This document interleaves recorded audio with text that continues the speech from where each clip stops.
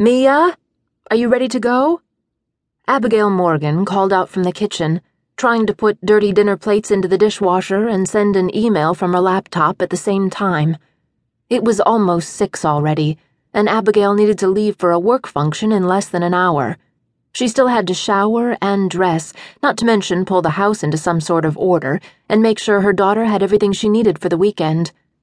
Flustered and too hot in the stuffy house, Abigail finished typing a reply to her boss and pressed send, hoping she hadn't spelled any words wrong. She finished loading the dishwasher before she set it to run. "Mia," she called again, "what are you doing?" She knew the answer before she heard the little voice reply, "Reading." Abigail closed down her laptop and glanced over the counter. There were piles of books and mail and homework sheets scattered around, but no crumbs or dirty pots and pans. Not too bad, considering.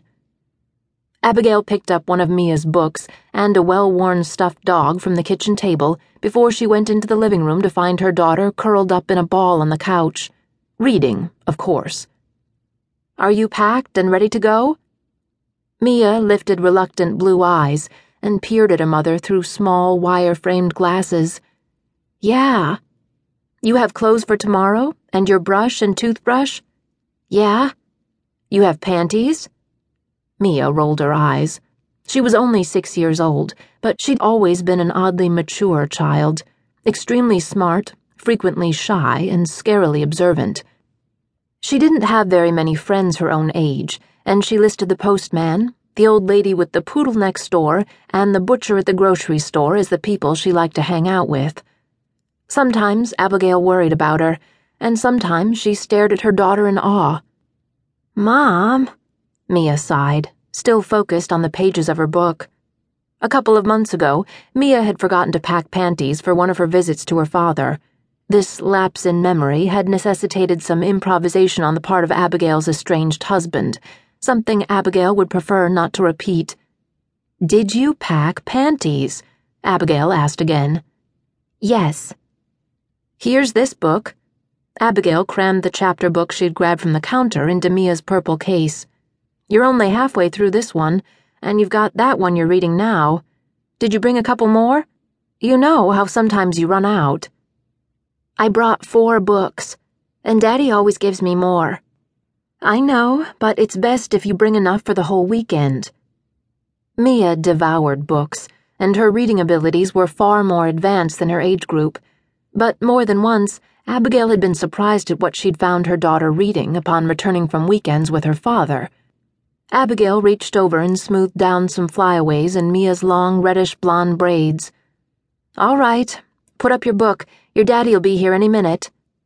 "He might be late." "He won't be late today," she said, hoping she was speaking the truth. Thomas was often late, sometimes so late Mia would decide he wasn't coming at all. He hadn't been late as much recently, though, so Abigail could speak with some degree of confidence. "He said he would get here on time." Mia wrinkled her nose. "You just want me to leave so you can go out to your dinner." "Mia, you know that's not true." She squatted on the floor next to the couch and held her daughter's gaze. "You know I always miss you when you're gone." The girl frowned but didn't argue. Feeling a knot of worry tighten in her throat, Abigail asked, "Are you a little upset that I'm going to this dinner tonight?" "No." "Are you sure? We sometimes have dinner with people who might donate money to Milbourne House. It's part of my job. Is there anything you want to ask me about it?" Mia's blue eyes were level and strangely wary. "Are you going to dinner with Mr. Foster?" Abigail sucked in a breath at the implications of the question. "He'll be at the dinner, but there will be other people there too. We're not going to dinner just by ourselves." "Does he like you?" "Does who like me? Mr. Foster? He's my boss. I think he likes me, but not in any special way." Mia was still frowning. "Why did you ask that, Mia? What are you worried about?" "Are you going to date Mr. Foster?" No, of course not. I just work with him. I'm still married to Daddy. There's nothing for you to worry about with that." "Oh." Mia swallowed and stared at Abigail blankly. Okay.